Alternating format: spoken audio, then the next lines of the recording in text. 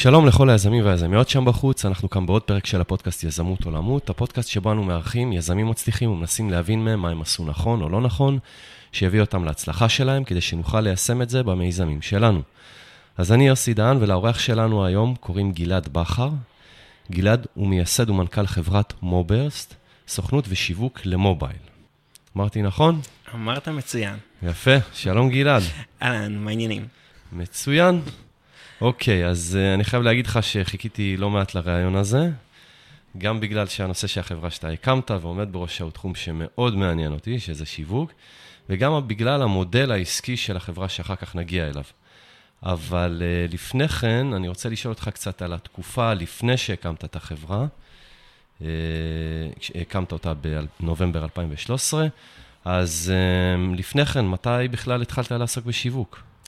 אז אני בגדול התחלתי להתעסק בעולמות השיווק בשנת 2008, כאשר הייתי בחברת yes, השתחררתי מהצבא, הייתי מ"פ בבה"ד 1, ולמעשה ישר אחרי זה נפלתי, חיפשתי איזשהו משהו ניהולי, ולא היה באמת איזשהו פוזיציה ניהולית שמסתכלים על הניסיון שלך בצבא.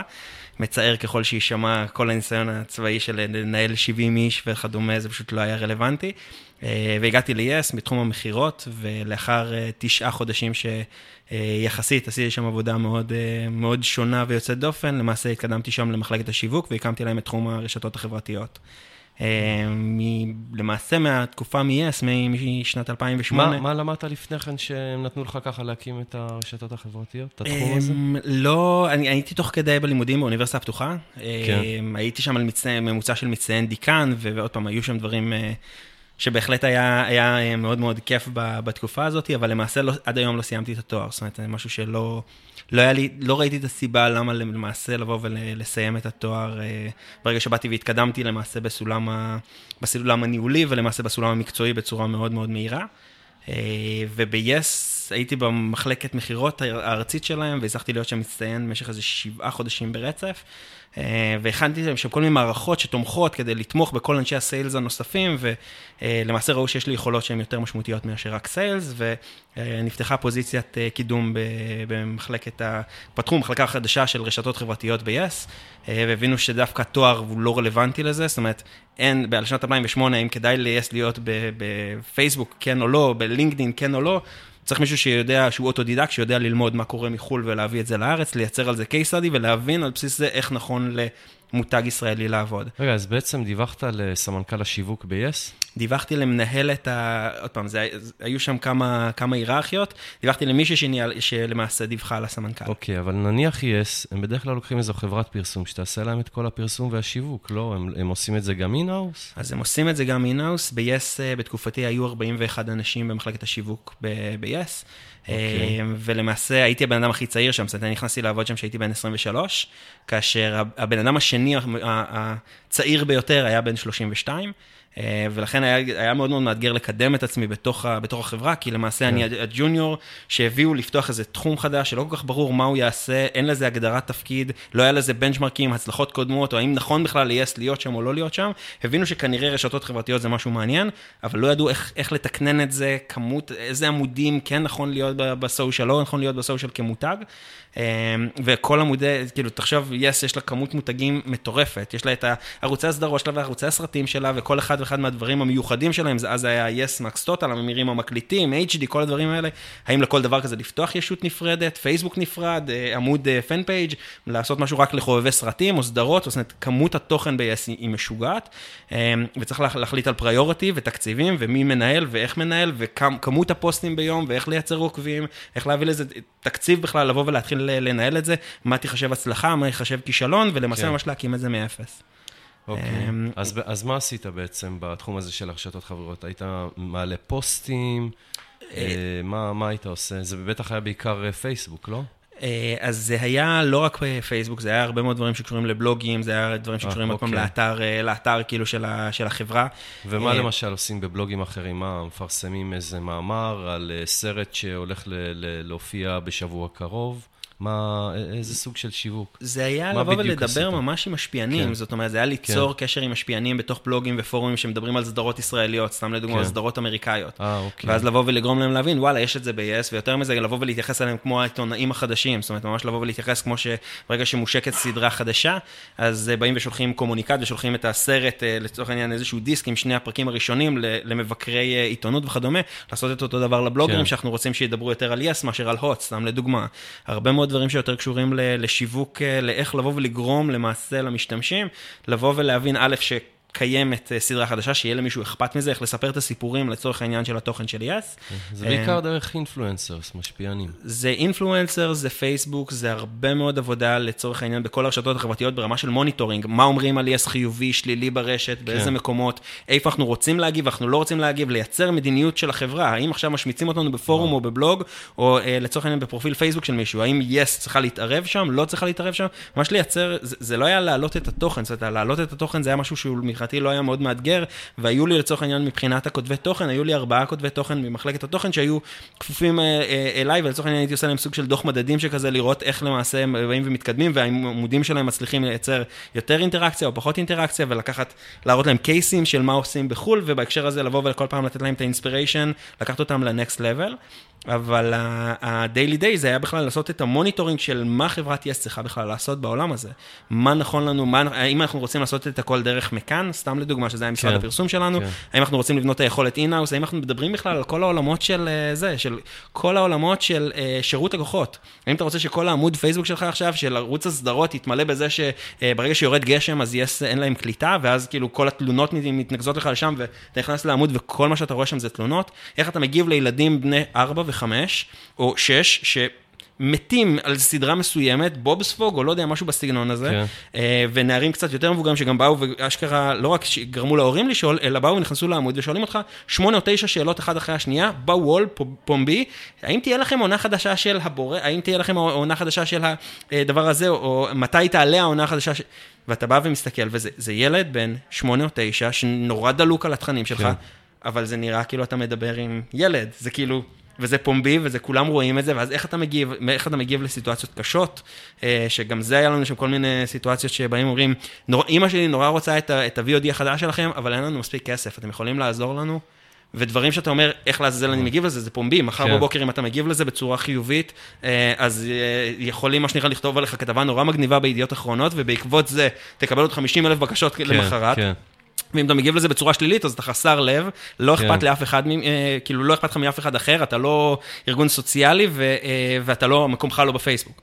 אז כאילו יש המון אתגרים בעולמות האלה, שהיינו צריכים ממש לייצר מתודולוגיה. איך עונים, מה עושים, במקרים ותגובות, שאלות תשובות, כל מיני דברים של איך בכלל להרגיל את החברה, שרגילה לזה שהדוברות, שיש מישהי שמתחת למנכ"ל, שהיא הדוברת של החברה שמייצרת הודעות לעיתונות שמכינים אותם חודש מראש, ורואים מי מזמינים, איזה כתבים, מי יהיה בחדר, הוא חיובי, הוא שלילי, הוא יותר פרו החברה המתחרה, או משהו בסגנון הזה, ובונים על זה אסטרטגיה שלמה, למצב שבו החברה למעשה צריכה לשחרר מסרים, כמעט על בסיס שעתי בכל אחד ואחד מהעמודים שלה.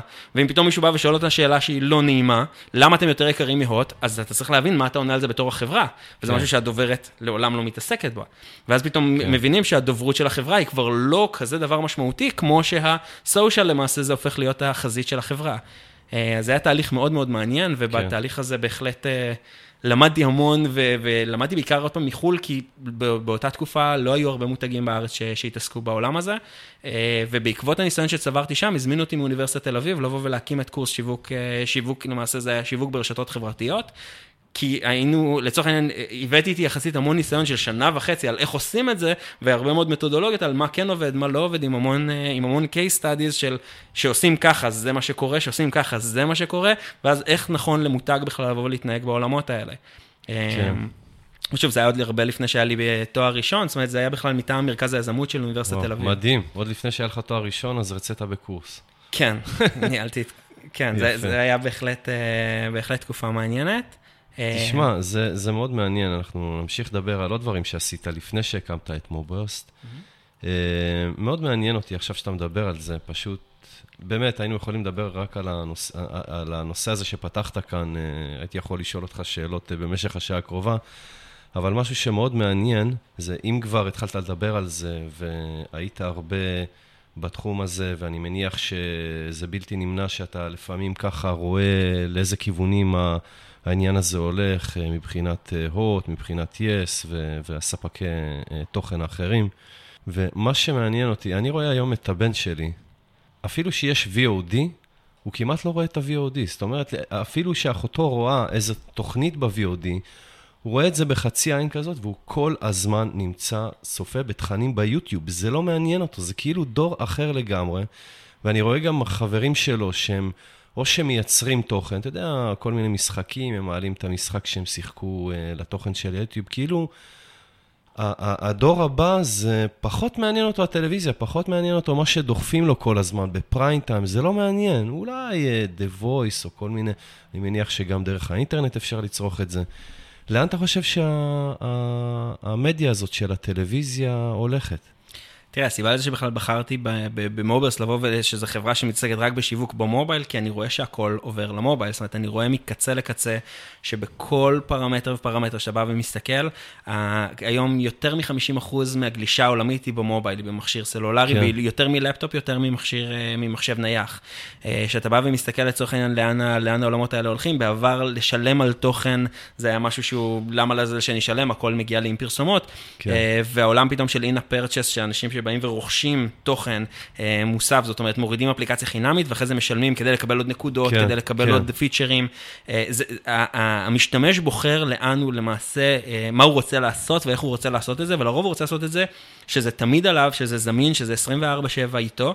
אני לא חושב שעולם הטלוויזיה ימות, אבל אני חושב שהוא עובר טרנספורמציה מאוד מאוד מאוד משמעותית. עולמות נטפליקס, אתה מבין שפתאום נטפליקס ממריאים לחלל, ונלחמים ראש בראש בארצות הברית מול הולו, ואתה מבין שלמעשה כל החוויה של צריכת תוכן, HBO Now, למול כל החבר'ה של NBC, הם נלחמים אחד בשני למעשה בכל כך הרבה פלטפורמות, ורוב המלחמה עכשיו מתחילה לבוא ולהיות על המובייל, כי זה איפה שהמשתמש נמצא 24/7, זה ברגע שאתה יושב, ולא נעים על הביטוי, אבל אתה יושב בשירותים, אתה תבחר איזה תוכן אתה רוצה כרגע לצרוך ב3, 4, 5 דקות האלה, וזה לא משהו שאתה כבר מורגל לבוא ולחפש תוכן, שהוא מתאים לכמות זמן שאתה הולך לבוא ולעשות את אותה פעולה. אם אתה ממתין כרגע לרופא, ואתה מבין שיש עיכוב של שעה, אתה יודע שאתה יכול לבוא ולצפות כרגע באיזשהו פרק שחבר שלך בא ושלח אליך. זה משהו שהוא מאוד מאוד שונה, והתרבות שלנו, של הצריכת תוכן, היא מאוד מאוד שונה. בעבר היית פשוט יושב כמו קאוץ' פוטטו, הוא פותח טלוויזיה, מסתכל על המסך, ומה שמשודר זה מה שיש, אתה עובר למעשה בערוצים, למעלה למטה. היום למעשה בעידן שבו אתה יכול לבחור מה שאתה רוצה, מתי שאתה רוצה, ברגע שיש פרסומת זה מעצבן אותך, זאת אומרת, זה מקומם אותך, למה אני צריך לבזבז את הזמן שלי כרגע על פרסומת, אני יכול לבוא ולראות מיילים בזמן הזה, אני יכול להעלות עוד משהו בפייסבוק, אני יכול לקרוא ולהתעדכן בטוויטר, או אני יכול שנייה אחת לבוא ולעדכן איזשהו משהו באיזושהי פלטפורמה אחרת, זאת אומרת, אתה כבר מראש נעשה אדיש לבחירות שלא אתה בחרת בהן. ושאתה בוחר במשהו, הכמות זמן שאתה הולך לבוא ולהקדיש לאותה פעולה, היא מצמצם בצורה מאוד מאוד משמעותית. ואנחנו רואים את זה שגם ברמה של אפליקציה, אם אני מסתכל כרגע אפילו על אפליקציית Get Taxi, ואתה מנסה כרגע להזמין מונית, ותחשוב על זה אחת האפליקציות היותר חכמות שאתה רק יכול לבוא ולחשוב, שמסונכן לאיזה 8,000 תחנות מוניות, רק פה בישראל. אתה בלחיצת כפתור, זה מוצא את המונית הכי קרובה אליך, ומזמן אותה ישירות אליך, לא משנה אם זה בכלל מישהו שכרגע חוזר לנסיעה מאילת, אבל כרגע הוא פיזית, כביש, כאילו מה שנקרא ברחוב, ממש ממולך, ואנחנו עדיין מתעצבנים שלוקח את ה-20-30 שניות עד שזה מוצא את המונית הקרובה ביותר, זאת אומרת, זה מקומם אותך של למה אני צריך לחכות. עכשיו, אם תחשוב שנייה אחת עוד פעם, בעולם השגרתי, שבו אתה מתקשר לתחנת מוניות, אתה מדבר עם סדרן, הסדרן הוא שואל בקשר, אתה שומע את כל השיחות בקשר, איזה 15 דקות רק עד שהוא מוצא לך מישהו שעונה לו לקשר, ואז אם הוא כן יכול להגיע, הוא כן קרוב אליך, או לא קרוב אליך, המונית תגיע לך עוד 25 דקות, ואפילו על ה-20-30 שניות שאתה ממתין עד שהאפליקציה מוצאת את הדבר הכי קרוב אליך, זה משהו שאתה בא ואומר, וואלה, למה אני צריך להסתכל על המסך בזמן שזה עושה את זה? זאת אומרת, הסבלנות שלנו לתוכן, בדיוק כמו בטלוויזיה, בדיוק כמו בכל מדיה אחרת, הולכת ומתקצרת, אנחנו מצפים לקבל הכל הרבה יותר מהר, הרבה יותר מכל מקור, בין אם זה של תוכן, בין אם זה של שירות, אנחנו מצפים לקבל שירות מיידי, הכל כאן ועכשיו, ואם זה לא כאן ועכשיו, אתה פשוט לא רלוונטי. כן, אוקיי, אז איך זה מתחבר למה שאתם עושים היום? ככה לא תכננתי להגיע לזה כל כך מהר, אבל זה מאוד מעניין אותי לדעת איך זה מתחבר למה שאתם עושים. אז זה בדיוק מה שהמוביירסט בעצם נוסדה על איזשהו ואקום שאנחנו רואים שהיה קיים בשוק, שאנחנו מבינים שהמון המון חברות באות ונוהרות לעולם האפליקציות, כי כולם אומרים, היי, אם אין לי אפליקציה, אם אני לא במובייל, אני לא קיים. וזה מאוד מזכיר דווקא את העולם הסושיאל שהיה בתחילת 2008, שכולם התחילו לפתוח עמודי פייסבוק, אבל לא ידעו מה לעשות שם, איך לנהל את העמוד, עשו שם טעויות מאוד מאוד מביכות ברמה של תוכן, ברמה של מדיניות, ואחרי זה מה שנקרא, ממש הובחו על זה, ואחרי זה גם ברמה של יחסי ציבור. ואותו דבר בדיוק היה במובייל. אנחנו באים ומסתכלים על עולם שבו רוב האפליקציות היום, שאתה בא ומסתכל גם במדינת ישראל, אתה מסתכל על ynet, שלדעתי זו אפליקציה מחרידה, וזו אפליקציית החדשות כנראה הגדולה ביותר בארץ, ביפר מה שנקרא כמות אינסופית של הורדות, 3, 4, 5 מיליון הורדות למעשה שיש לאפליקציה הזאת, אייפון, אנדרואיד, ומצד שני, שאתה נכנס לזה, כל מה שאתה מנסה זה לראות איך אתה מכבה את המעברון כמה שיותר מהר שקופץ עליך, שלמעשה שזה לא תיכנס לתוך הפרסומת. זה לא בוויינט, זה גם בגלובס במיוחד, זה פשוט נורא. אני לא יכול להיכנס לאתר הזה. זה בלתי נסבל. אבל זה דוגמה מצוינת לאיך לא עושים מובייל. זאת אומרת, אם אתה בא ומסתכל על חברות שכן הצליחו, זה לא החברות האלה. בישראל, שאתה בא ולמעשה אין לך חלופה, אין לך באמת אלטרנטיבה, לא משתלם היום לבוא ולהקים כנראה גוף חדשות מאוד מאוד גדול ולצורך העניין מנותק מכל שאר המערכות, רק כדי לבוא ולזכות בנתח שוק של 20% כנראה מהצופים במובייל. זה לא משתלם כלכלית. אבל כשאתה מסתכל על זה ברמה עולמית, אתה רואה שיש אפליקציות שעושות דברים אחרים לחלוטין. אתה רואה שהרמה של כמה אפליקציות חכמות, אני עוד לא מדבר לך על הצ'טבוטים וה-AI וכל הדברים המאוד מתוחכמים שלוקחים אותך ל10 שלבים קדימה, אלא האפליקציות הפשוטות. זאת אומרת, הדברים שאתה רוצה לבוא ולמצוא לצורך העניין מסעדה הכי קרובה אליך, ואתה מוריד את טריפ אדוויזר, ואתה נמצא כרגע בפריז, וזה יעזור לך למצוא מה המסעדה הכי מומלצת באותו אזור בלחיצת כפתור. כל מיני דברים שהם פשוט עוזרים לך לחיות את היום-יום שלך בצורה הרבה יותר טובה. ואני חושב שמתי שהקמנו את מוביירסט, אני חושב שאחד הדברים שזיהינו זה שאף אחד לא יודע לעזור לחברה איך לבנות את המוצר עצמו. זאת אומרת, רוב הסוכנויות בעולם, אתה אומר להם שיש לך אפליקציה, הם יגידו לך מעולה, תביא לי $50,000, בוא נתחיל לקנות לזה מדיה, לקדם את זה בפייסבוק, בגוגל, בעוד המון מקומות אחרים, ובוא נתחיל לדחוף אותך קדימה, בוא נתחיל לתת לך תפוצה מאוד גדולה. ומה שקורה זה שבאותו רגע אתה בא ואתה מתחיל לעשות את הקמפיין, אתה מנסה לעשות את הדבר הזה, ואם המשתמשים באים ומוצאים אותך ומורידים את המוצר, אבל לא חוזרים אליו שוב, החברה תגיד, בסדר, אנחנו עושים שיווק מדהים, תראה כמה אנשים מצאו אותך. המוצר שלך לא מקנברט, הוא לא גורם לאנשים להתאפס, זה לא משהו שגורם לאנשים לחזור לתוך החוויה, זה בעיה שלך כבר, זה לא קשור אלינו, אנחנו עושים את השיווק שלנו מעולה. ואין לך חברה שעוזרת לך לטייב את המוצר עצמו. זאת אומרת, יש לך פה איזשהו ריק נורא נורא מוזר. מצד אחד יש לך המון מומחי חוויית משתמש, מומחי UI ו-UX, שאומרים לך, ככה הכי נכון לבוא ולבנות מוצר, ככה אתה נותן חוויה הכי טובה ללקוח, אבל הם לא מחוברים לצד השיווקי. זאת אומרת, הם מעולם לא שיווקו אפליקציה וראו איך האנשים משתמשים בזה מהצד השני. זאת אומרת, אתה מגיע למצב שבו מומחה ה-UI ו-UX לא ראה אנליטיקס מימיו, או גם אם הוא ראה אנליטיקס, הוא לא ראה אנליטיקס של מספיק אפליקציות. אז הוא אומר לך, בוא תעשה את זה ככה, שאם אתה משקשק את המכשיר, וואלה, ייפלו עליך כוכבים וזה יהיה נורא מגניב. אתה אומר, בוא'נה, זה פיצ'ר שנשמע מגניב. אבל אם אף אחד לא משתמש בזה, אז זה לא משנה כמה הפיצ'ר מגניב. אם אף אחד לא שומע על זה, לא מכיר את זה, ולא רגילים להשתמש ככה במוצר, אז זה בכלל לא רלוונטי. אוקיי, אז מה, יש לכם איזה לייף סייקל של אפליקציה שאתם עוזרים לה להגדיל את ההורדות והחשיפה והשימוש שלה? יש איזה מתודולוגיה שאתם עובדים איתה? אז אנחנו למעשה באים ומנסים לעזור לאפליקציה בכל שלבי החיים שלה, זאת אומרת, בכל הלייף סייקל שלה, מרמה של התכנון של המוצר עצמו, פירקנו והרכבנו למעלה מ-200 אפליקציות, עשינו A/B טסטינג על כל תת פיצ'ר, זאת אומרת שאם אתה רוצה לבוא ולגרום למשתמש, להוריד את האפליקציה, ואחרי זה גם להירשם, סתם לדוגמה בפייסבוק קונקט, ורוב האפליקציות רוצות שתעשה פייסבוק קונקט, כדי שהם יקחו את התמונת פרופיל שלך ואת השם שלך, וידעו אם אתה גבר או אישה, אם אתה ספציפית בין 30 פלוס או 20, כאילו רוצים להבין עליך איזשהו משהו דמוגרפי. כן. וזה סתם כאתגר אחד קטן שיש בתוך הזירה הזאת.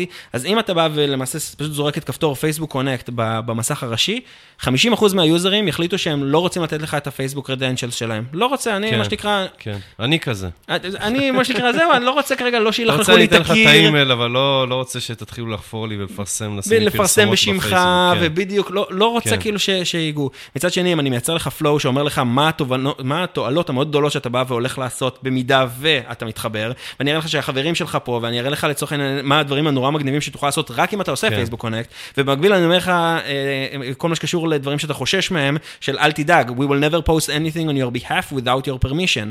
אני לא אפרסם בשמך, אני לא אכפת לי מהפרטיות שלך, אני לא אעשה את כל הדברים שמהם אתה חושש, אז אתה מרגיש הרבה יותר בטוח לבוא וללחוץ על הכפתור הזה ולהגיד, אתה יודע מה? הם נראים לי מהחבר'ה הטובים, נראה לי שאני כן יכול לבוא ולסמוך עליהם. והדבר הזה זה משהו כאילו לכל מפתח של אפליקציה, זה איזשהו משהו שהוא צריך לבוא ולבחור, איך אני מרושם את המשתמשים שלי.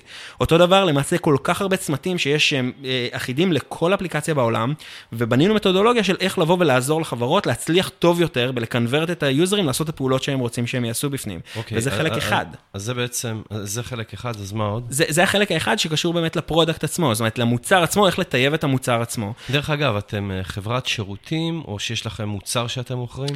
אנחנו איזשהו שילוב מאוד מאוד מוזר. בכלל, מובייל זה איזשהו אוף מוזר בהקשר הזה. כי הדברים שתיארת מקודם, זה דברים שנשמע, שפיתחתם איזו מתודולוגיה, ויש לכם אנשים שנותנים את השירות הזה, למדו את המתודולוגיה, יכול להיות שיש איזה brainstorming, אתם עושים לפעמים ביחד, אבל זה נשמע פחות מוצר. יש איזה חלק של אוטומציה בתהליך הזה, או שהכל דרך אנשים שפשוט נותנים ייעוץ בעצם? אז זה מאוד מאוד תלוי באיזה מחלקה. זאת אומרת, למובייל יש כיום 5 מחלקות יצרניות. מחלקת הפרודקט, שזו מחלקה שבגדול נותנת את השירותים האלה של הייעוץ, היא באמת מחלקה של ייעוץ. מאוד מאוד דומה למקינזי מבחינתנו. אנחנו באים ומסתכלים גם על המודל שלנו, כמודל של מקינזי, חברת ייעוץ שבאה ונותנת לך את ה-best practices להצליח מהר יותר. אנחנו לא אומרים שאנחנו חכמים יותר מאף אחד אחר, פשוט יש לנו ניסיון מצטבר של מאות מוצרים שאנחנו ראינו, מה עובד יותר טוב, וזה לחלוטין ייעוץ. זה ייעוץ, זה עובד במחיר שעתי או במחיר של ריטיינר, לאיזשהו בלק מאוד גדול של שעות, ובתוך המסגרת הזאת אנחנו פשוט למעשה עוזרים לחברות להגיע ליעד שלהם הרבה יותר מהר. והיעד שלהם יכול להיות עשרות פרמטרים, זה יכול להיות ה-push notification strategy, על איך לבוא ולגרום ל-engagement יותר גדול, זאת אומרת, לגרום ליוזר לחזור הרבה יותר למוצר, זה יכול להיות על איך לעשות יותר כסף מהמוצר, זה יכול להיות דברים שקשורים יותר בכלל, איך לעשות שהמוצר יהיה יותר ויראלי, זאת אומרת, שמישהו יפיץ יותר את המוצר בשמי, ועוד הרבה מאוד פרמטרים נוספים, אבל שוב, זה מחלקה אחת. יש לנו במקביל לזה עוד 4 מחלקות נוספות, שכל אחת מהן למעשה אחראית על איזשהו שלב אחר בתוך התהליך שהמשתמש יעבור. זאת אומרת, ברמת הפרודקט, סיכמנו את זה שכל מי שכבר יוריד את האפליקציה, בשאיפה יישאר ובשאיפה יעשה את מה שאנחנו רוצים.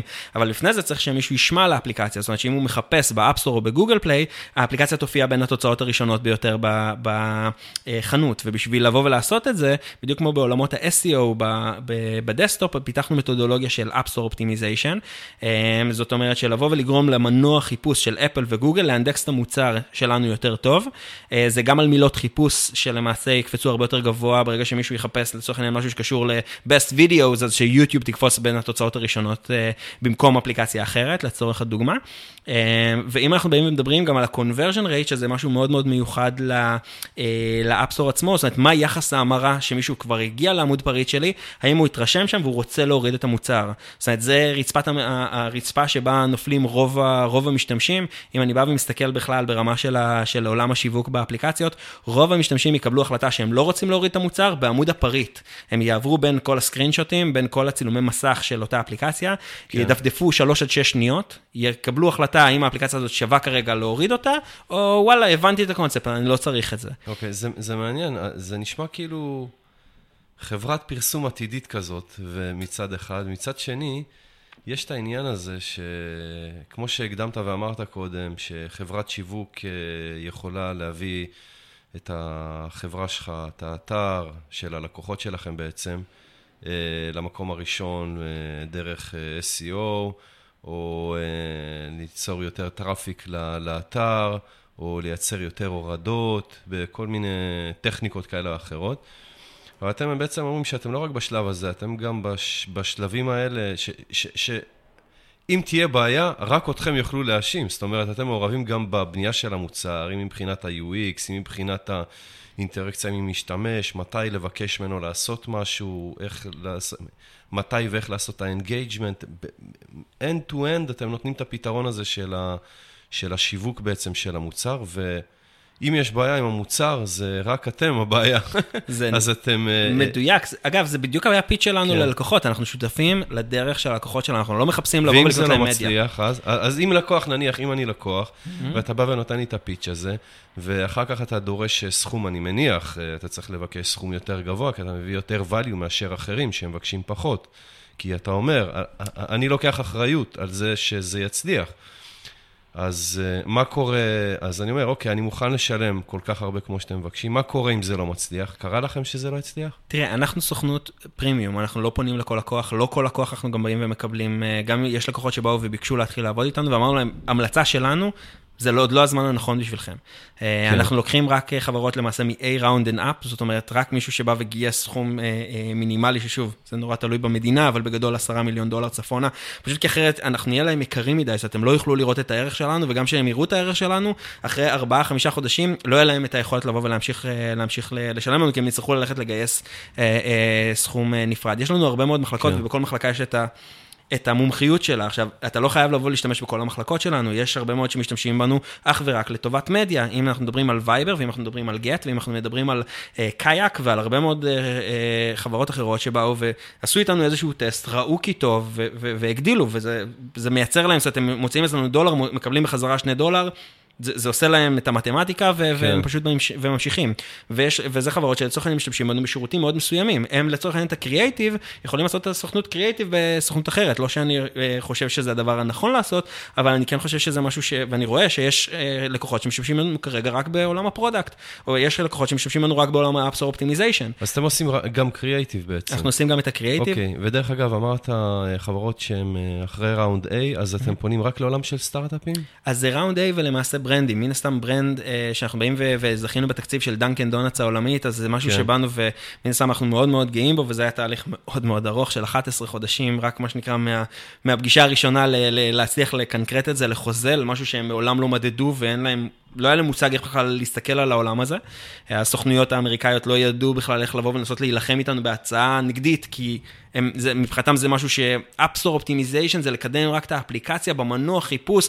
יש לנו טכנולוגיה מאחורי הדבר הזה, שאלת קודם אם אנחנו סרוויס או מוצר, ואנחנו למעשה איזשהו שילוב מאוד מאוד משונה בזון הזה, כי יש לנו, מה שאנחנו מוכרים זה סרוויס, אבל יש לנו מוצרים בבקאנד מאוד מאוד מאוד חכמים, שמאפשרים לנו לבוא ולהגיע לתוצאות משמעותיות. אתם גם קונים את המדיה ללקוחות שלכם? כן, אנחנו קונים את המדיה, אנחנו עושים את האופטימיזציה למדיה, בין אם זה בגוגל, פייסבוק, אינמובי, אדפוניקס, אסד, מילניאל, באז סיטי, כל האד נטוורקס השונים, RTBs, כל פלטפורמה ופלטפורמה, אנחנו מנסים לבוא ולראות איך אנחנו מצליחים להשיג שם את התוצאות העסקיות הטובות ביותר. יש לי פה חבר'ה שיושבים על אקאונטים רק של לקנות בתוך טוויטר וסנאפצ'אט, ויש דברים שאנחנו עושים בכלל בתוך כל מיני בטאות של כל מיני ענקיים שרוצים שאנחנו נבוא ונעזור להם להגיע לשם מהר יותר, ואז נותנים לנו כלי פרימיום של אחרים כיום עוד אין. גם טלוויזיה אתם עושים, נכון? אז טלוויזיה ספציפית זה משהו שאנחנו פחות מתעסקים בו, אני לא חושב שבטלוויזיה אנחנו נותנים added value מאוד מאוד גדול. איך לא נכנסת לשם? שם זה הכסף הכי גדול. זה נכון, אבל אני לא הכי טוב שם. ואני יודע לבוא ולהגיד שאחד הדברים שאני הכי מצטער עליהם מאז שהקמתי את מובייל זה שלא התמקדתי. מה הבעיה להתחבר ליפת ולקנות מדיה, ספוטים? אפשר, אבל השאלה היא מה ה-added value שאתה יודע לבוא ולתת. ואם אני בא ומדבר בעולמות הפרפורמנס, ואני בא ואומר לחברה, אני לא אעזור לכם רק לבוא ולהוציא כסף, אני אעזור לכם להרוויח כסף, אז המתודולוגיה שלי זה לא לבוא ולהיות זה שבסוף חי על ה-30% או 35% שאתה מקבל בחזרה מקשת, רשת או ערוץ 10. אני מנסה לבוא וא' לראות איך אני עושה את זה גלובלית, רוב הלקוחות שלי הם לא לקוחות ישראלים, זאת אומרת, רוב הלקוחות שלי כיום לקוחות שאני בא ומטפל בהם, בין אם זה בשוויץ, בין אם זה בגרמניה, בין אם זה ברוסיה, ארצות הברית כמובן, יש לנו 2 סניפים רק בניו-יורק ובסן פרנסיסקו, ויש לנו שם כמות מאוד מאוד גדולה של לקוחות. אתם יודעים לתת מענה גם לשוק לוקלי או שרק גלובלי? אנחנו נותנים מענה לשוק לוקלי לחלוטין, זאת אומרת שגוגל באו ובחרו בנו לקדם להם את המוצרים האסטרטגיים שלהם, שאולי זו הצלחה הגדולה ביותר שהצלחנו להביא ב-2016, שהפכנו להיות הסוכנות שיווק של גוגל, אז אנחנו תומכים בהם כיום, חלק מהמוצרים שלהם ב9 שפות, חלק ב10 שפות, חלק, עוד פעם, זה מאוד מאוד תלוי בזה, עכשיו שפה, אתה מסתכל על זה כאנגלית, אבל מדבר על גיאוגרפיה. אבל זהו, אבל כשאני בא ומדבר על אנגלית, אז יש לך אנגלית US, אנגלית UK, אנגלית, כאילו, יש לך בכל אחד ואחד הרבה מאוד תתי גיאוגרפיות עם פיצ'רים צרכים שונים שיש למוצרים שלהם, עם קהלי יעד שונים, עם מטרות שהם באים ומציגים את הסיפור בצורה אחרת, והדבר הזה פשוט בא ומצליח לקנברט את המשתמשים, לעשות את הפעולות שהם רוצים בצורה הרבה יותר משמעותית. זאת אומרת, שאני אדבר אליך בעברית, אתה תבין אותי יותר טוב, גם אם אתה יודע אנגלית, ואני אנסה לתקשר איתך באנגלית, מסר בעברית יתפוס אותך יותר טוב. ואותו דבר בדיוק עם ספרדים, עם פורטוגזים, עם כל כמובן שצריך לכוון כמה שיותר שהפנייה תהיה אישית, כדי לקבל את התשומת לב של הצופה, מאזין, או מה שלא יהיה המשתמש, כדי לסנן את כל הרעשים שיש לו מסביב. אוקיי, אז אם אני לקוח, אני ככה מתלבט אם לקחת אתכם, או חברת פרסום, שתיתן לי יותר חשיפה בטלוויזיה. באיזה סיטואציה אני אקח אתכם, ובאיזה סיטואציה כדאי לקחת חברת פרסום? שאלה מה מעניין אותך? לרוב שאתה קונה טלוויזיה, אתה לא יודע לכוון לפרפורמנס. זאת אומרת, נניח שקנית עכשיו ספוט אחרי התחזית, והדבר הזה, ניסית שהדבר הזה יגרום לאנשים ללכת ולקנות יותר מילקי, סתם לדוגמה. כן. א', איך אתה מודד את זה? איך אתה יודע למדוד? זאת אומרת, לאורך כמה זמן אתה חושב שהפרסומת תיתמה למישהו כדי שמחר בבוקר הוא ילך לסופר ויקנה מילקי. זה משהו שמאוד מאוד קשה לך לבוא ולכמת אותו ולנסות להבין. אז אתם אומרים בעצם שאתם יודעים להיות יותר יעילים מבחינת ה-value for money ללקוח? בוודאות. אם אני בא ומסתכל לצורך העניין בעולם הפרפורמנס, יש עולם ברנדינג ויש עולם שהוא פרפורמנס. בברנדינג אתה בא ואומר, כל פעולה שאתה בא ועושה, אתה רוצה להפוך להיות בטופ אוף מיינד של אותו משתמש, שמשתמש יראה אותך פעם 9, 10, 11 וכדומה, ולמעשה זה יתאמה לו ב-back of his mind, ושאתה מדבר בעולם הפרפורמנס, אנחנו מסתכלים על כאן ועכשיו, איך אני יכול לגרום מחר בבוקר למישהו להוריד את האפליקציה, או לעשות את הפעולה שאני רוצה שהוא יעשה, בין אם זה במובייל, בין אם זה בכל פלטפורמה אחרת, ושלראות את התוצאות של זה בצורה מיידית. ואם זה לא עובד, אז אני לא צריך עכשיו לבוא ולשרוף עוד, התחייבתי כבר על 500 ספוטים כאלה לצורך העניין בשנה, כי אם אני מתחייב לקנות את כל הזה של אחרי התחזית בתוכנית מסוימת ל3 חודשים קדימה, אני מקבל מחיר הרבה יותר טוב. אנחנו לא בעולמות האלה בכלל, אני מנסה... אז למה לקוחות עדיין היום, עם זה שיש אתכם ויש חברות אחרות, למה יש לקוחות היום שעדיין הולכים ומוצאים סכומי כסף אדירים לחברות פרסום, כדי להופיע בטלוויזיה, או... כי אני יודע בעצם, אני רואה את הבן שלי, ואני חושב שאתם מתעסקים בתחום, שהוא העתיד, אם הייתי צריך לשים את הכסף, זה המקום שהייתי שם את הכסף, אני רואה את זה, זה לא צריך, אם שמעתי כל מיני buzzwords והתעסקתי בהם כמו Cloud Computing וביג דאטה ומה שזה לא יהיה, העניין התחום הזה שאתם מתעסקים בו, אני רואה את הבן שלי, הוא מבקש ממני פעם לקנות לו איזה פיצ'ר בקלן, אני רואה אותו כל הזמן צורך את הקונטנט רק דרך יוטיוב, לא מעניין אותו, גם כשהוא רואה טלוויזיה, אז הוא לוחץ על הלחצן הזה של היוטיוב כדי לראות את התכנים של היוטיוב בטלוויזיה. זה לא מעניין אותו טלוויזיה. וזה נראה שכאילו הילדים שלהם, זה הכיוון שהכל הולך אליו. אז למה אתה חושב שעדיין מנהלי שיווק של ברנדים מאוד מאוד גדולים, שאני מניח שמודעים לדברים האלה שקורים היום בשוק, עדיין משלמים סכומי כסף אדירים לחברות פרסום? חייב להגיד לך שזה נובע מבחינתי מכשל שוק מאוד מאוד מאוד קשה שקיים, ואני לא, כאילו, כמה שזה עצוב, העולם משתנה, הם מבינים את הסיטואציה, ועדיין הם לא, אין להם לצורך העניין את הביצים לבוא ולעשות עם זה מעשה. ואני חייב להגיד שאני באופן אישי הייתי נורא מתוסכל מזה, אני באתי וכתבתי איזה כתבה בגלובס ב-2012 וב-2013 וב-2014, וכל שנה ושנה אני בא ועושה איזשהו overview של איפה שוק הפרסום נמצא, איפה נמצאת זירת ההייטק, ואיך חברות אמיתיות שמתמודדות באיך לעשות מוצרים טובים, ואיך לבוא ולהשפיע על צרכנים בצורה נכונה, ובצורה מיטבית, זאת אומרת, את אותו כסף, איך אתה ממקסם את היכולת שלך להשפיע. ומצד שני, איפה המפרסמים הישראלים באים ונשארים מאחור, ואני חייב להגיד שזה לא מפרסמים רק ישראלים, זאת אומרת, זה ברוב העולם המצב. זה אולי נשמע מתנשא או יאיר, אבל בשורה התחתונה, אם אתה בא ומסתכל על תוצאות, השוק היום עובד בצורה לא רציונלית, לא הגיונית. המנהל פרסום שעכשיו צריך לבוא ולהצדיק השקעה לצורך העניין באפליקציה, הוא מסתכל על זה כקמפיין, וקמפיין מבחינתו זה משהו שאמור להתחיל ולהסתיים, לצורך העניין במשך של 10 ימים, שבועיים, לצורך הקמפיין הזה יש לו 1 מיליון שקל, 2 מיליון שקל, 5 מיליון שקל, זה פחות משנה בכלל מה הסכום, אולי גם רוצה להגיד שהוא ניהל תקציבים מאוד גדולים, אם הוא יבוא אליך, אז הוא כנראה יצטרך לנהל תקציבים יותר קטנים אולי. זה לא רק זה, אני חושב שאם אתה בא ומסתכל על האימפקט, אז אם אתה בא עושה הימור, שהוא הימור על טלוויזיה, והטלוויזיה לא הצליחה, אז המנכ"ל לא יקרקף אותך, המנכ"ל לא יוריד לך את הראש, אבל אם לעומת זאת באת והשקעת 10 מיליון שקל בלבוא ולפתח אפליקציה, מוצר חכם, שכל חודש אתה מוציא לו עדכון גרסה, ואתה מבין מה המשתמשים שלך עושים, ומה הם לא עושים, ובהתאם לזה אתה מפתח להם את הרודמפ, את הדברים הנוספים שהם אמורים לבוא, ולהתחיל לייצר קהילה ולייצר אסט, לייצר ממש, כמו שאתה בא ובונה אתר אינטרנט שיש לך קהל עוקבים גדול, לבוא ולייצר את זה באפליקציה במובייל, והדבר הזה לבוא ולהשפיע בעזרת זה לאורך זמן על המשתמשים שלך, ברמת היגיון זה עושה המון היגיון. מצד שני, אם אתה צריך לבוא ולהגיע למנכ"ל שלך ולהגיד, תקשיב, אני לוקח 10 מיליון שקל מתוך התקציב של 30 מיליון או 50 מיליון או כמה שזה לא יהיה, לא משנה איזה ברנד זה, ואני הולך להשקיע את זה באיזושהי אפליקציה, אם זה יצליח, אתה תהיה הרוקסטאר של הארגון, אם זה לא יצליח, כנראה שיפטרו אותך ויגידו שאתה, מה שנקרא, ביזית את התפקיד ולא ברור בכלל מה, זה נורא מסוכן, זה נורא מפחיד לבוא ולעשות את זה. אני מבין למה אתה מתכוון. הייתה תקופה שכשאני עבדתי ב-IBM, אז היו שואלים אנשים למה בחרתם IBM, אז הם היו אומרים, אף פעם לא פיתרו מישהו בגלל שהוא בחר IBM. בדיוק. אז ככה אף פעם לא פיתרו מישהו בגלל שהוא שם תקציב אדיר בטלוויזיה, אז זה מי שניהל את זה, לא ניהל את זה כמו שצריך. מדורת השבט, אין לך סיכון. ב-Worst case scenario אתה אומר, טוב, זה ברנדינג, זה ישפיע לנו לחיוב על המותג עוד חצי שנה מהיום, ואתה מערבב את זה בצורה שאי אפשר להגיד אם זה נכון או לא נכון, אין שום יכולת למדוד את זה.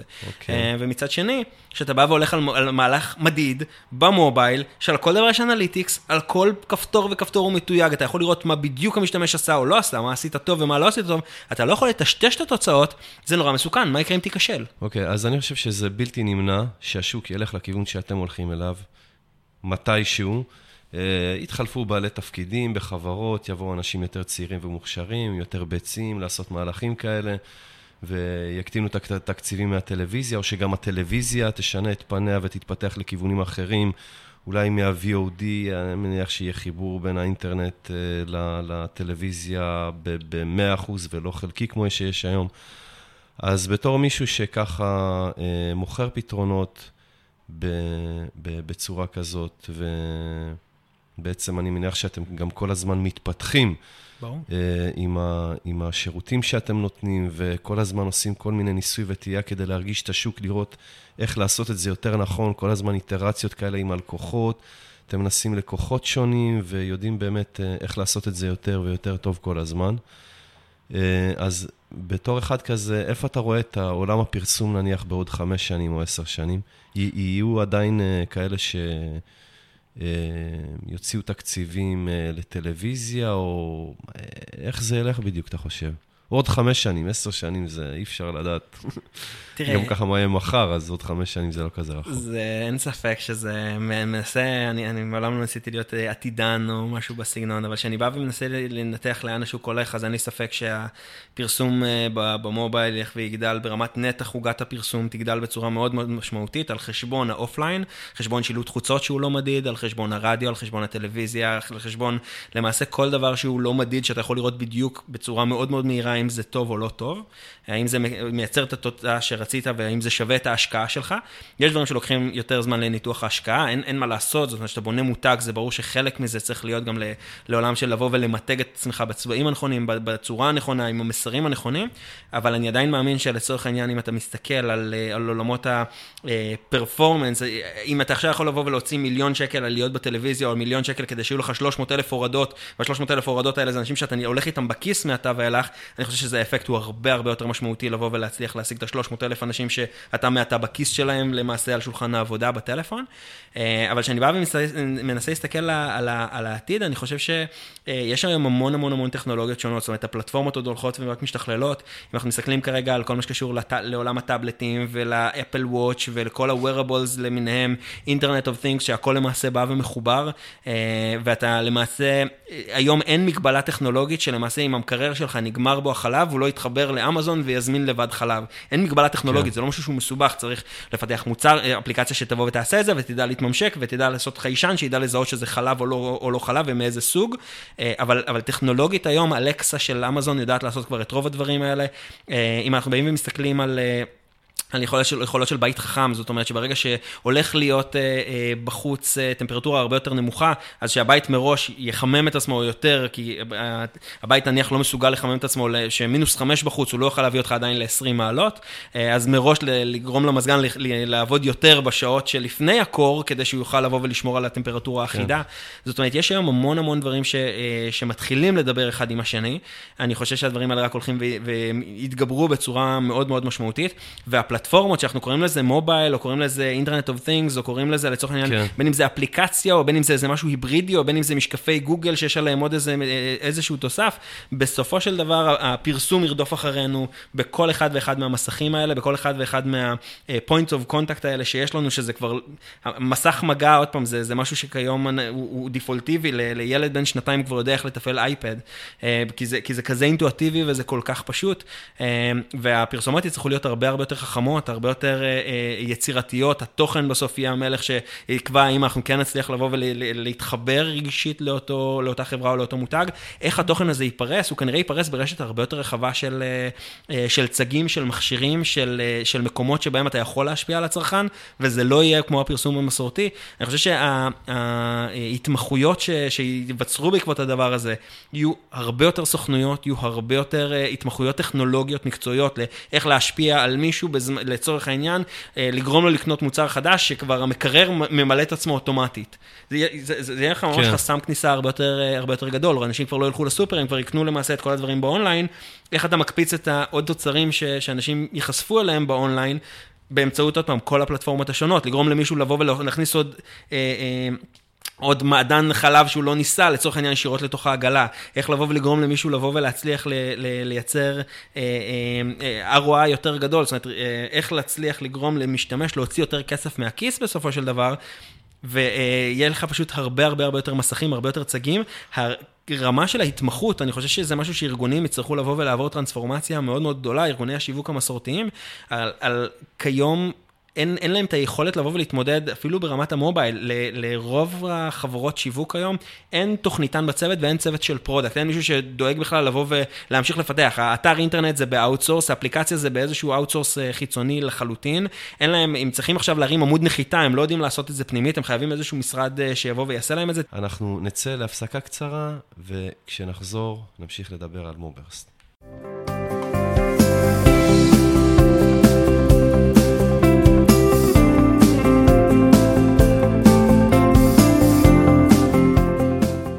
אוקיי, גלעד, בואו נדבר קצת על מוברסט.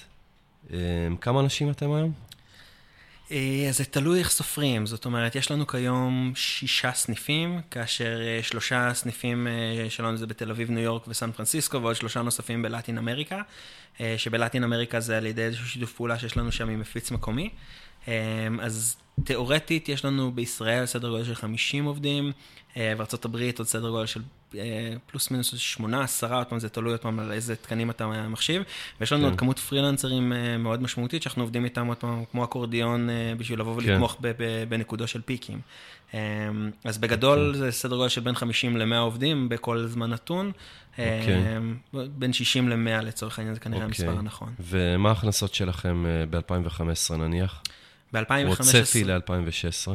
אז ב-2015 אני יכול לבוא ולשתף שגדלנו למעשה ב-520% באותה שנה, ולמעשה קפצנו שם מרמת $1.4 לסדר גודל של $8.3 מיליון.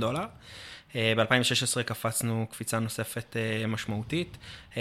עוד פעם, על המספרים האלה אני עוד לא יכול לבוא ולדבר, א', עוד לא סיכמנו את השנה, וב', יש עוד כמה תהליכים שהם משמעותיים שכרגע אני עוד לא רחשי לבוא ולדבר עליהם. אבל החברה כאילו בצמיחה מאוד מאוד משמעותית. אני לא אומר שאגב הדרך הייתה קלה, זאת אומרת, היה לנו לקוחות מאוד גדולים שהתחייבו על חוזה מאוד גדול ושמן, ופתאום באו ועזבו באמצע, זאת אומרת, היה לנו ups and downs מאוד מאוד מאתגרים, במיוחד שאנחנו ביזנס שבסוף נותן שירות, ואז אם לקוח גדול פתאום לא עומד בהתחייבויות שלו, אתה לא תתבע לקוח אסטרטגי, ומצד שני, אתה עכשיו צריך להבין מה לעזל אתה עושה עם 12 איש שהיו מצוותים לפרויקט שלו. כן. אז היה שם הרבה מאוד אתגרים, עברנו תקופות יותר מאתגרות, במיוחד בהתחלה. בשנתיים הראשונות היה לנו כאבי צמיחה משמעותיים, שכל הזמן ניסינו לגייס, לא הצלחנו לגייס מספיק אנשים ומספיק מהר.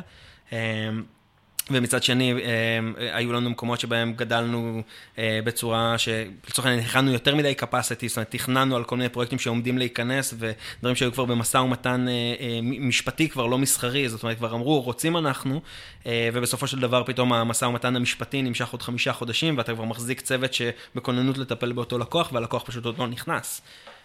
אז היה לנו במפי רייד, היה לחלוטין רולר קוסטר מאוד מאוד מאתגר לניהול, אבל עכשיו אנחנו כבר בסיטואציה הרבה יותר יציבה, וברגע שיש לך לקוחות בסיס שהם לקוחות טובים, משמעותיים, שוב, גוגל, דנקן דונלדס, לקוחות שאתה יודע שהם לקוחות עוגן מאוד משמעותיים, בין אם זה לקוחות שאתה יודע שאתה ממשיך איתם ללונגרן, דיזר האירופאים ועוד הרבה אחרים שמאפשרים לנו לבוא ולגדול עכשיו בצורה הרבה יותר מדודה והרבה יותר נכונה, ולתאם את הקפסיטי שלנו בהתאם. קראתי שהחברה גייסה כמעט $2.5 מיליון ב3 סבבים, נכון? נכון. זה מאוד מעניין, וכשהתחלנו את הרעיון הזה, אז אמרתי שאני אדבר על זה בהמשך, מבחינת הגיוס והמודל העסקי שלכם. אז אני מכיר הרבה חברות שיווק, אתה יודע, בשוק שלנו, שבעצם משווקות, עושות שיווק לחברות סטארט-אפ, שם יש הרבה כסף, אז אני מניח שיש יותר ויותר חברות שצומחות לכיוון הזה. והם לא גייסו, הם פשוט 1, 2 שהיה לו את הסקילס, הם ככה ניסו להגיע לכל מיני לקוחות שהיה להם איזה עוגן, ומשם הם התחילו להתרחב לאט לאט עם לקוחות נוספים שעברו מפה לאוזן, שמבוססים על ההצלחה שהייתה להם.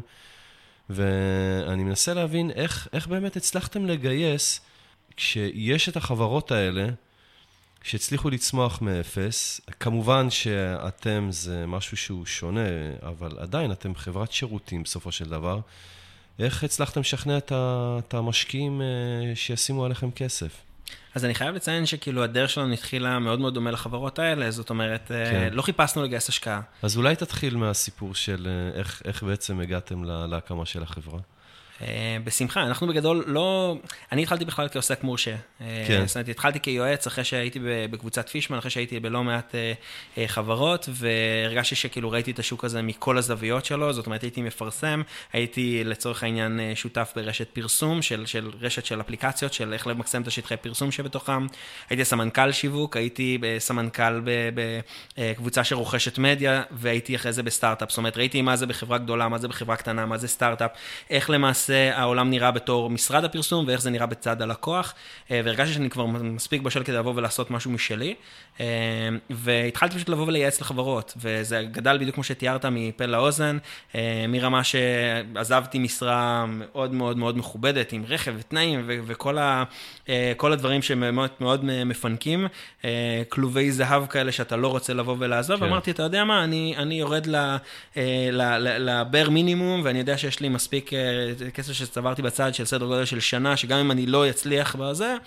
יהיה בסדר, וננסה לבנות משהו משלי. יש תחתית לבור. בדיוק, אבל גם הגדרתי מה הבור, זאת אומרת, אמרתי, מתחת לזה אני לא יוכל לבוא ולהתקיים, התחתנתי באותה זמן, זאת אומרת, היה כבר מה שנקרא מסגרת שהייתי צריך לדאוג לה, ובשורה התחתונה, פשוט זה טס מפה לאוזן, היו הרבה מאוד לקוחות שבאו וקיבלו את הייעוץ שלי, ובזכות מספר שעות שבאנו ועבדתי יחד עם אותה חברה, הייתה חברה בשם וודיו, שעזרתי להם בתקופה מאוד מאוד קצרה, לקבל פי 5.5 בכמות ההורדות האורגניות שלהם, זאת אומרת שזה עוד 800,000 הורדות בשנה שהם לא משלמים עליהם, הם חזרו למשקיע שלהם, אמרו, הוולואציה שלנו הרגע הוכפלה, אנחנו יודעים, יש לנו פתאום עוד מיליון לקוחות, כמעט מיליון לקוחות, זאת אומרת 800,000 מבחינתם עוד פעם שהם באו ועשו עיגולים בשתי הפלטפורמות. איזה רפרנס אדיר זה.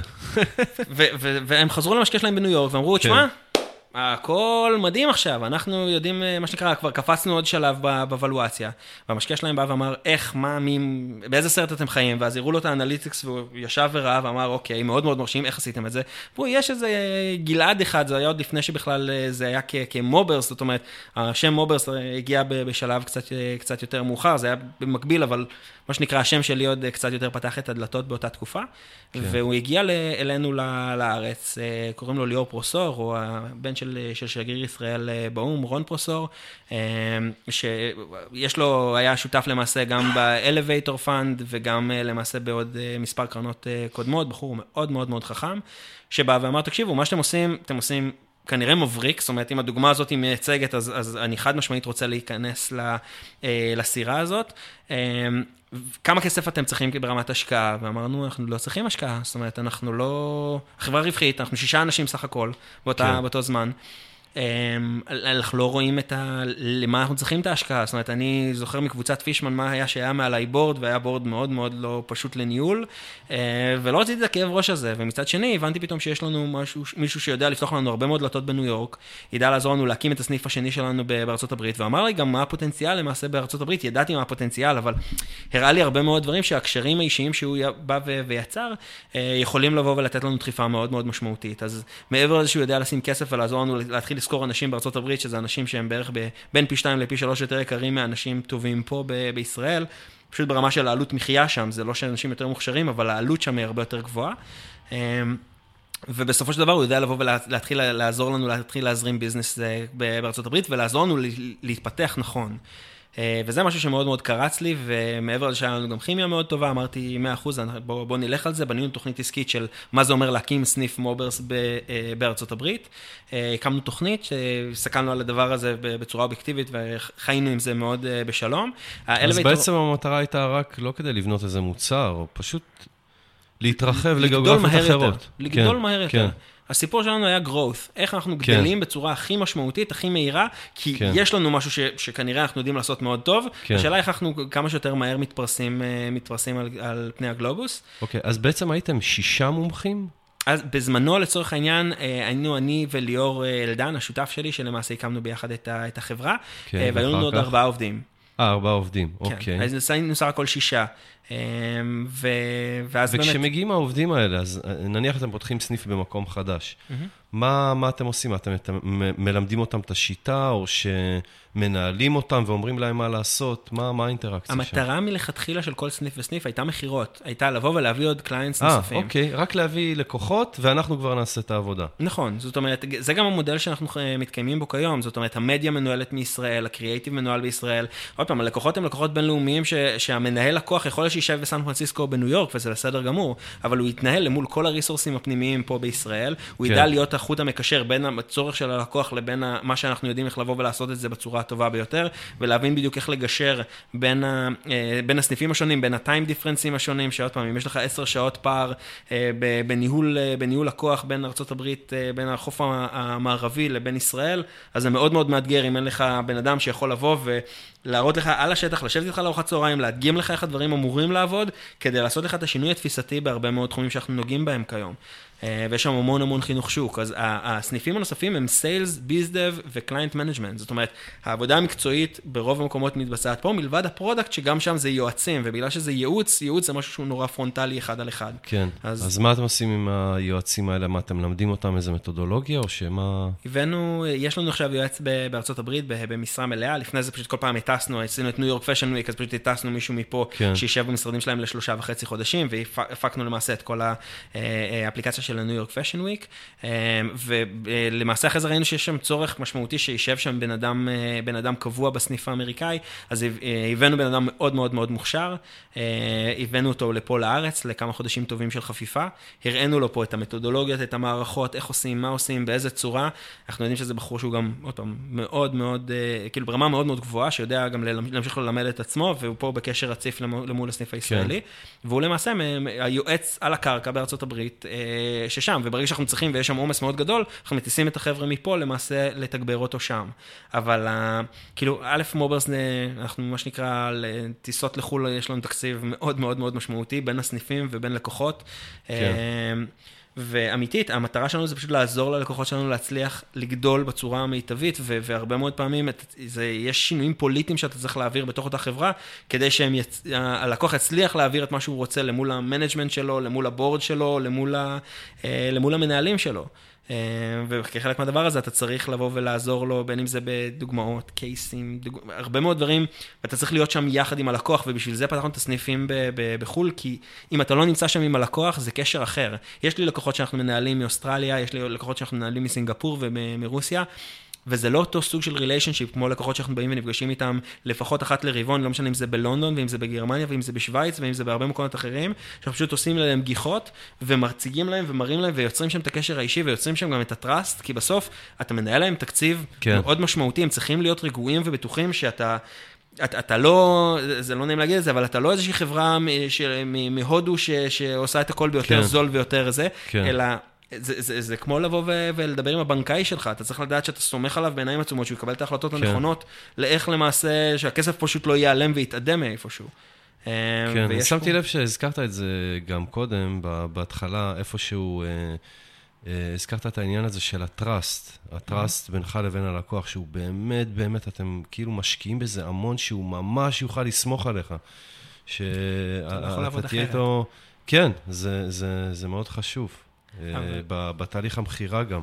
זה אחד הדברים היסודות היותר משמעותיים, יש הרבה מאוד תהליכי מחירה שבאנו ועזבנו באמצע, אמרנו, אתם יודעים מה, אם זה הסולושן שאתם צריכים, אנחנו לא נהיה הכי טובים בשוק בשביל זה. זאת אומרת, אני לא רוצה לקחת לקוח כדי להצליח להכניס עכשיו עוד 30 או 40 או 50 אלף דולר לחודש, שזה נורא יפה, ולדעת שעוד 3 חודשים הוא לא יישאר איתי. אין לי למה להרגיש את הלקוח, כי הכמות זמן שאנחנו משקיעים בלקוח חדש שנכנס למערכת, אנחנו כמעט תמיד מפסידים עליל בחודשיים 3 הראשונים, וזה לא משנה כמה משאבים אני מגדיר בתוך המערכת, אין מצב שלקוח שלנו יצא מאוכזב מבחינה של המשאבים שאנחנו עושים באונבורדינג איתו, והרבה מאוד פעמים אנחנו יודעים לקראת מה אנחנו נכנסים, ואז פתאום ללקוח הזה יש עוד 4 decision makers בתוך הארגון, ויש עוד המון אנשים פוליטיים שהוא צריך לרתום בתוכו, והוא מנסה לבוא וכבר חתמו איתך חוזה על משהו מסוים, ולא מאפשרים לך לעשות אותו, כי הברנדינג גיידליינס שלהם עכשיו משתנים, הם עושים עיצוב מחדש למוצר שלהם, אז הם רוצים פתאום לעשות פאוז לאיזושהי תקופה, הם פתאום באים ומשנים את ה-key feature שלהם, כי פתאום הבינו שמשהו לא כזה עובד, או משהו שיש מישהו בתוך הארגון הזה שרוצה לקחת אותך לכיוון אחר,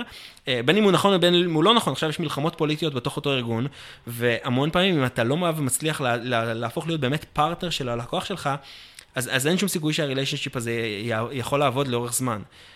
ולכן אני, גם בכל הסבבי גיוס, זאת אומרת, מתוך כל הסבבי גיוס שבאנו ועשינו עד היום, ועשינו היום סך הכל 3 סבבים, כל אחד מהסבבים האלה זה היה ממשקיעים של חברות שעזרנו להם לגדול. זאת אומרת, 80% מהמשקיעים של מוברסט כיום, זה לקוחות לשעבר שהביאו את המשקיעים שלהם להשקיע בנו. זאת אומרת, זה לא השקעה שבאנו וחיפשנו, מי רוצה להשקיע במוברסט X מיליוני דולרים, אלא ראו מה הצלחנו לעשות לחברות פורטפוליו, הבינו מה התרומה שהצלחנו לעשות, והמשקיעים אמרו, וואלה, כאילו, כן, זה agency business, זה לא הסטנדרט פורטפוליו שאנחנו משקיעים בו, זה לא חברת מוצר. מצד שני, כן, יש לנו 2 מוצרים מאוד מעניינים, בהקשר שגם של אפסטור אופטימיזיישן וגם של מדיה, יש לנו למעשה דשבורדים, ויש לנו טכנולוגיות יש לכם מוצרים שפיתחתם, מוצרי סופטוור שפיתחתם? כן, אבל אנחנו לא מוכרים אותם כסאס, אנחנו משתמשים... אלה כלים לאנשים שלכם בעצם. בדיוק, ובגלל זה אני חושב שיהיה קצת יותר קשה לבוא ולעקוף אותנו מבחינה של עוד פעם, האם עובדים לשעבר יכולים לבוא ולעזוב ולהקים מוברסט 2? התשובה היא כן. זה משהו שרציתי לשאול אותך, כשאמרת שאתם מלמדים את כל המתודולוגיה ועושים טריינינג מאוד מאוד יסודי עם האנשים בסניפים השונים, שהם יכולים לקחת את הידע הזה, זה לא איזה מוצר שיש לך עליו IP ואחר כך אתה לא יכול להעביר אותו, זה ידע. וידע אפשר אחר כך ללכת ולפתוח חברה, מתחרה בעצם. אתה צודק, אבל אם זה היה רק ידע, אתה צודק לחלוטין. אני חושב שיש פה גם המון מתודולוגיות, גם המון נישות קטנות, שאם מישהו אחד מצוות אחד, אני לא חושב שהוא ידע את כל התמונה המלאה. דבר שני שפיתחנו עוד פעם, זה 2 טכנולוגיות מאוד שונות, האחד זה לעולם ה-App Optimization, והשני בעולם המדיה, שעוזר לנו לבוא ולעשות את אותו דבר שמתחרים שלנו יודעים לנהל, לא משנה, 30, 40, 50 אלף דולר על מנהל מדיה, אנחנו יודעים לבוא ולנהל גם 200 ו-500 אלף דולר על אותו מנהל מדיה כדי להצליח לייצר ערך הרבה יותר גדול, ובזכות הטכנולוגיה הוא לא צריך לבוא ולעשות, זה מרכז לו את הכל וגורם לו לצורך העניין לקבלת ההחלטות שלו להיות הרבה יותר מהירה, הרבה יותר חדה וגם כמעט כולה אוטומטית, אז מהבחינה הזאת אנחנו יודעים לעשות את זה בסקייל יותר משמעותי, אז אני תמיד מברך שאני שומע שיש עוד מתחרים, אחד הדברים שרק יותר קשים בחלק מהתחומים זה כמעט כל חברה שאתה תבוא ותשאל אותה היום, תגיד, כן, בטח, יש לנו גם טכנולוגיה, איזה שאלה, זה לא רק, פיתחנו פה איזה מנגנון חכם, אבל אם אתה בא ומנסה להבין שנייה מה המנגנון יודע לעשות, אתה מבין שכאילו, יש הבדל מאוד גדול אם יש לך טכנולוגיה שבאמת עוזרת לך להגיע לתוצאות עסקיות משמעותיות יותר או לא. בדרך כלל משתמשים בכלים שקיימים היום בשוק. נכון, אבל אז זה קומודיטי. לבצע את המעקב, מדידה. אבל אז כולם משתמשים באותם כלים, ואז אין לך אדג'. ואז העד שלך זה האנשים שלך, ואת האנשים שלך תמיד אפשר לפתות בעוד 5,000 שקל לחודש, ולשאוב לצורך העניין את הידע כביכול מהחברה שלך החוצה. אם יש לך כלים טכנולוגיים, אתה יכול לבוא ולעשות את זה אחרת לחלוטין, כי אתה יודע שיש לך עד שגם אם עובד תותח על שלך בא ועזב, אתה יודע שעדיין ייקח להם לא מעט זמן לפתח את מה שאתה פיתחת, את המיילד שאתה פיתחת בהקשר של איך לעשות את זה, ואיך לקייל כל נקודה ונקודה, ואיך לבוא ובסוף להגיע להישגים העסקיים שהגדרת. אז גם שבאנו ועשינו כאילו את כל הסבבי ההשקעות, אנחנו חברה נורא מוזרה, אנחנו מצד אחד קונסלטינג פירם, אנחנו אייג'נסי, כאילו משרד פרסום שכזה, יש לנו טכנולוגיה משלנו בשני תחומים שונים, והקצב גדילה שלנו הוא לחלוטין כמו של פרודקט ולא כמו של אייג'נסי. לרוב אייג'נסי ממוצעת מרכישה 3, 4, 5 לקוחות בשנה, יש לנו קצב שאנחנו לפעמים, היה לנו פה חודשים שהרכשנו 12 לקוחות חדשים בחודש. הקצבים הם מאוד מאוד שונים, היכולות הן מאוד שונות, גם ההיקפים של לקוח, זה לאו דווקא, שוב, זה לא לקוח שקונה טלוויזיה עכשיו ב-40 מיליון שקל, אבל כן יש לך לקוחות שהם לקוחות שעושים שיווק גלובלי, ושהם מאוד מאוד מאוד מעניינים, גם ברמה אסטרטגית וגם ברמה של מה שצריך לעשות, האתגרים שהם מציבים בפניך. דרך אגב, מה הערוץ שיווק שאתם הכי הרבה משקיעים בו? פייסבוק? לא. האמת היא שבתוך העולם ה-Ad Networks אנחנו מצליחים לייצר תוצאות טובות יותר. ה-Ad Networks, עוד פעם, זה לא איזשהו Ad Network אחד, אלא יש לנו איזשהו מיקס שאנחנו עובדים בלמעלה מ-100 רשתות פרסום במקביל. אנחנו עושים את הטראקינג בכל רשת ורשת, ורואים לצורך העניין ברמת האפליקציה, וברמת התת-אפליקציה, זאת אומרת, נניח סתם, בתוך אפליקציית שזם, הבאנר הקטן או האינטרסטישל או זה, בריל טיים, שמריצים ברמה של 4-5 כלי פרסום שונים, ורואים בריל טיים מה עובד הכי טוב, ומה היוזר עושה לאחר מכן, ומנתחים reverse engineering, להבין, אוקיי, באפליקציה מספר 72,456, תקנה את כל השטח הזה מראש, בכל האפליקציות מ-1 עד 72,000, תעיף את כל הפרסומות, כי הן לא עובדות, הן לא מייצרות את הערך שרצית, ובכל דבר כזה, כל מוצר מקבל סדר גודל של $50 של טסט, לראות אם זה עובד או לא עובד, ואז פרוגרמטית אנחנו סוגרים את הצ'אנלים שעובדים פחות טוב.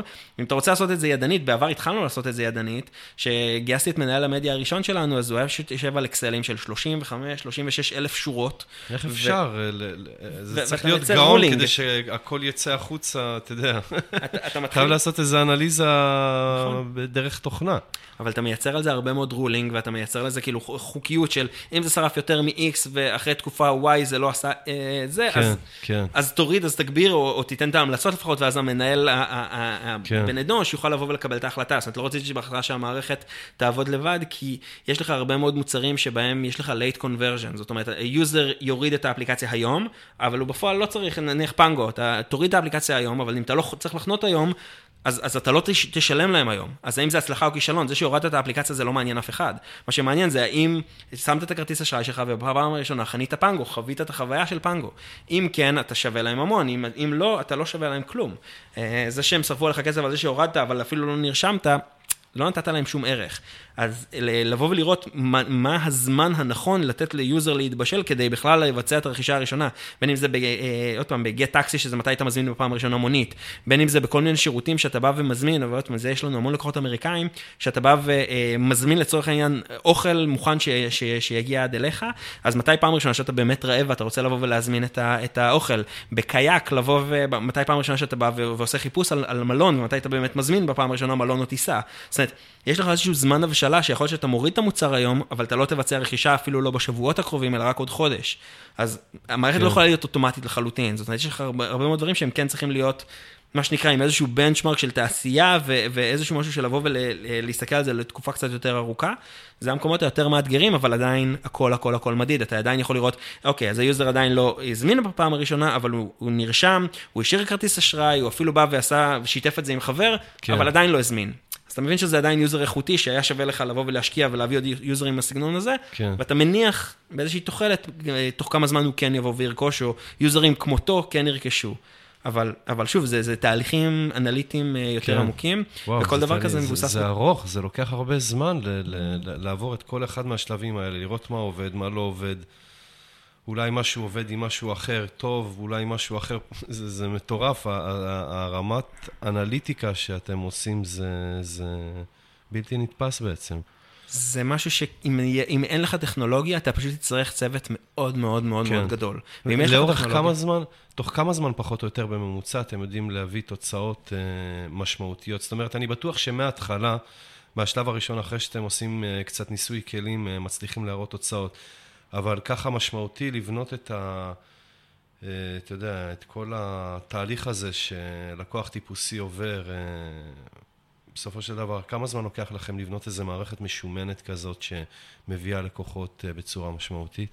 אז זה נורא נורא תלוי בסגמנט, זאת אומרת, יש לנו לקוחות מסוג עוד פעם חנייה לצורך העניין, בין אם זה היה פינק פארק ובין אם זה היה פנגו, שוב, שעשינו איתם כל מיני פרויקטים, כל מיני קמפיינים וכדומה. זהו, שזה דרך אגב, זה מאוד מעניין, כי הרבה אנשי שיווק שדיברתי איתם, הם מדברים על זה שעולם השיווק הולך לזה, השיווק הדיגיטלי, כן? זה שאנשים מתמחים עם איש שיווק שמתמחה בשיווק ופרסום של פורצי מנעולים באזור ישראל, כי אתה יודע, זה נהיה מאוד מאוד נישתי, ואתם ככה על כל הנישות, אין איזה נישות מסוימות שאתם מתמקדים בהן, מבחינת התעשיות, אני מניח שאתה דיברת על אפליקציות, אז אתם מתמקדים באפליקציות, אבל מבחינת האינדסטריז, הוורטיקלים השונים, יש משהו שאתם מתמחים בו יותר, או שאתם הולכים על הכל? אז יש שונות מאוד מאוד גדולה בין תעשייה לתעשייה, זאת אומרת, לעולם הגיימינג, היה לנו בהתחלה טבילות יש פחות מוצלחות, והיום יש לנו לקוחות משוגעים בעולם הגיימינג, כאילו מהפאבלישרס הגדולים ביותר בעולם, שאנחנו מצליחים לבוא וללוות ולתת להם תוצאות עסקיות מאוד מאוד טובות, ולכן הם גדלים איתנו מאפליקציה אחת ל5 אפליקציות שלהם, ופתאום ל15 אפליקציות שלהם, וממשיכים לגדול יחד איתם בצורה משמעותית. וזה סיגמנט אחד. אם אני בא ומסתכל, לצורך העניין, לא עבדנו לפני זה באף אפליקציית נביגיישן, עד שגוגל באו ובחרו בנו בתור האג'נסי שלהם, ופתאום היינו צריכים להתמודד עם אפליקציות שעוזרות לך לבוא ולנווט אל היעד, או אפליקציות שעוזרות לך לחפש דברים באופן כללי, זאת אומרת, גוגל סרצ' או יוטיוב. אם אתה בא ומסתכל על סיגמנטים שונים, אנחנו עובדים לדעתי היום באמת כמעט בכל סיגמנט שאתה רק יכול לחשוב עליו, בנקאות בכלל, בבנק גדול בשוויץ, עם סנטרל ווייס, בכל סיגמנט וסיגמנט שונה, יש התמחויות שונות, ולוקח זמן שונה לקייל את המערכות, וגם יותר מזה, זה מאוד תלוי בסקייל. אם אתה צריך לבוא ולהצליח לייצר תוצאות עסקיות ב$50,000 לחודש, כל חודש בחודשו, אתה כנראה תצליח לפצח את זה בתקופה יחסית קצרה. אם אתה צריך, ברגע שהצלחת להגיע לתוצאות עסקיות, להגדיל עכשיו פי 10, זה לא מובן מאליו. אתה שוב צריך לבדוק עוד כלים, ועוד כמה כלים עד כמה משתלם לך לשחוק את אותם כלי מדיה שעובדים על עוד לקוחות נוספים, כי בסופו של דבר, כמות האנשים שנמצאים בכל אפליקציה היא מוגבלת. אז כן, יש לך 3 מיליון אפליקציות לרוץ בתוכם, ואתה כן יכול לבוא ולמצוא כל הזמן עוד מקורות שהם איכותיים וטובים, אבל זה משהו שהתחזוקה שלו היא תחזוקה יומית, זאת אומרת, יש לך מקור שאתמול עבד מעולה, והיום הוביל לך המון הורדות, אבל אף אחד מהם לא ביצע את הפעולות שרצית שהוא יבצע בפנים.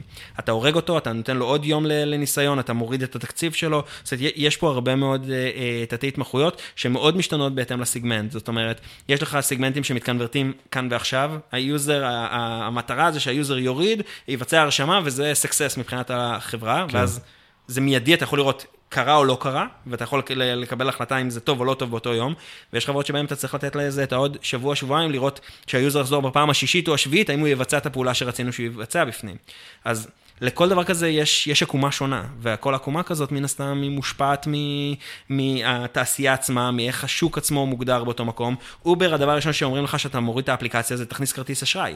אתה לא יכול לעשות כלום, אתה לא יכול לראות מה האפליקציה עושה באובר, לפני שהכנסת כרטיס אשראי בפנים. וזה כי הם עשו כבר חינוך שוק לתעשייה בטרנספורטיישן בצורה מטורפת. אז הם גם עזרו מאוד לגט בעיה בהקשר הזה של, אוקיי, זה אחד הדברים הראשונים שאתה צריך לבוא ולבצע. ואותו דבר לליפט, ואותו דבר לכל המתחרים הבינלאומיים הנוספים שיש להם. אם אתה מסתכל על תחום של לבוא ולפתוח חשבון בנק במובייל בפעם הראשונה, ולהשאיר פתאום 15 שדות רק כדי שידעו לזהות אותך מי אתה ומה אתה צריך שם טראסט מאוד מאוד שונה עם היוזר, אתה צריך לבוא ולראות איך אתה עושה את זה, אתה צריך לראות להמציא סוג של בנצ'מרקים חדשים, ואם אתה בכלל נותן למשתמש לפתוח חשבון בנק רק במובייל, שאתה לא יודע עליו שום דבר חוץ מזה שזה הדווייס שלו, שהוא כרגע באייפון 7 והוא נמצא כרגע בברלין. זה קשיים שונים לחלוטין, והתהליך של להבין האם זה עובד, והאם החוויה נכונה או לא נכונה, ואיך לקייל את כל המערכת הזאת, זה משהו שיכול לקחת לך כאילו מרמה של שבועיים לרמה של חצי שנה. גם לפעמים אתה בא ובטוח שהמוצר כבר נמצא איפה שהיית רוצה שהוא יהיה, וברמה של הבטא אתה עושה בטא וכאילו הכל עובד מעולה, ואז שאתה מתחיל לנפח את זה בהרבה מאוד משתמשים, הם לא עושים את מה שרצית, כי הבטא שלך, כל המשתמשים הראשונים היו early adapters, הם עשו את כל מה שרק רצית, ושאתה מגיע למג'ורטי, אז הם לא מבינים, הם לא תופסים את זה, הם לא רואים את הערך של זה. וזה גם דברים שקורים, אז לכל חברה יש נקודת איזון שונה, והמטרה שלנו זה באמת לבוא ולעזור להם להגיע לנקודת איזון הזאת כמה שיותר מהר, והעובדה שאנחנו עובדים עם הרבה מאוד חברות כבר דומות, זאת אומרת שאני עכשיו מתחיל עם לקוח מסגמנט מסוים, ויש לי כבר את ההיסטוריה של 2 או 3 לקוחות דומים אליו, באותו סגמנט, גם אם זה במדינה אחרת, זה מאוד מאוד עוזר לנו להצליח מהר יותר. אבל שוב, אין פה נוסחה אחת, זה לא מספר אחד, מספר קסם. אוקיי, גלעד, אז אני רוצה להודות לך שמצאת את הזמן כאן בביקור הקצר בארץ, ככה קצת אחרי הקריסמס, להיפגש ולשתף בדבר המדהים הזה שאתם עושים, וגם לאחל לכם המון המון בהצלחה בהמשך הדרך. תודה רבה, גם אני מאוד מופתע שחברה כמו מכאן עדיין לא רכשה אתכם. טוב, בסוף ייפול הסימון למישהו. אנחנו יקרים מדי כרגע, אז... אוקיי. אנחנו מכוונים גבוה. תשובה טובה. כן, אבל המון המון תודה על ההזדמנות, ושוב, אם אני אוכל לבוא ולעזור במשהו, אני תמיד מנסה לבוא ולראות איך אני יכול לבוא ולחבר עוד יזמים ישראלים, יש אנשים מדהימים בישראל, אני אמנם כרגע גר ניו ג'רזי, ניו יורק, ואני על הקו, מה שנקרא בין הסניפים השונים, אבל אני באמת חושב שיש לנו יזמים מדהימים בישראל, יש לנו טכנולוגיות מדהימות, אני חושב שהתרבות שלנו היא תרבות הרבה הרבה יותר מפותחת בהקשר של לעודד יזמות מאשר כל מה שקיים בארצות הברית כיום. גם הקהילה הישראלית בארצות הברית, בניו יורק ועוד פעם, ניו ג'רזי, סן פרנסיסקו, זה קהילות מדהימות שמאוד מאוד מנסות לעזור אחת לשנייה, ואם אני יכול לבוא ולעזור למישהו, אני יותר מרק אשמח. אוקיי, טוב, תודה רבה. כיפק. זה הכל חברים, תודה רבה לאורח שלנו גלעד בכר, ולכם שהזנתם לנו, אתם מוזמנים להירשם לפודקאסט באתר שלנו, יוזם.co.il, ולקבל עדכונים על פרקים חדשים באימייל. אתם גם יכולים להירשם לפודקאסט באייטיונס, אם יש לכם אייפון, או בסטיצ'ר, אם יש לכם אנדרואיד. אם האזנתם לפרק שאהבתם, שתפו אותו עם אחרים כדי שגם הם יוכלו ליהנות ממנו, או הגיבו עליו בפוסט שבעמוד הפייסבוק שלנו, יזמות או למות. אז זהו, שיהיה לכם המשך שבוע נפלא ולהשתמע בפרק הבא.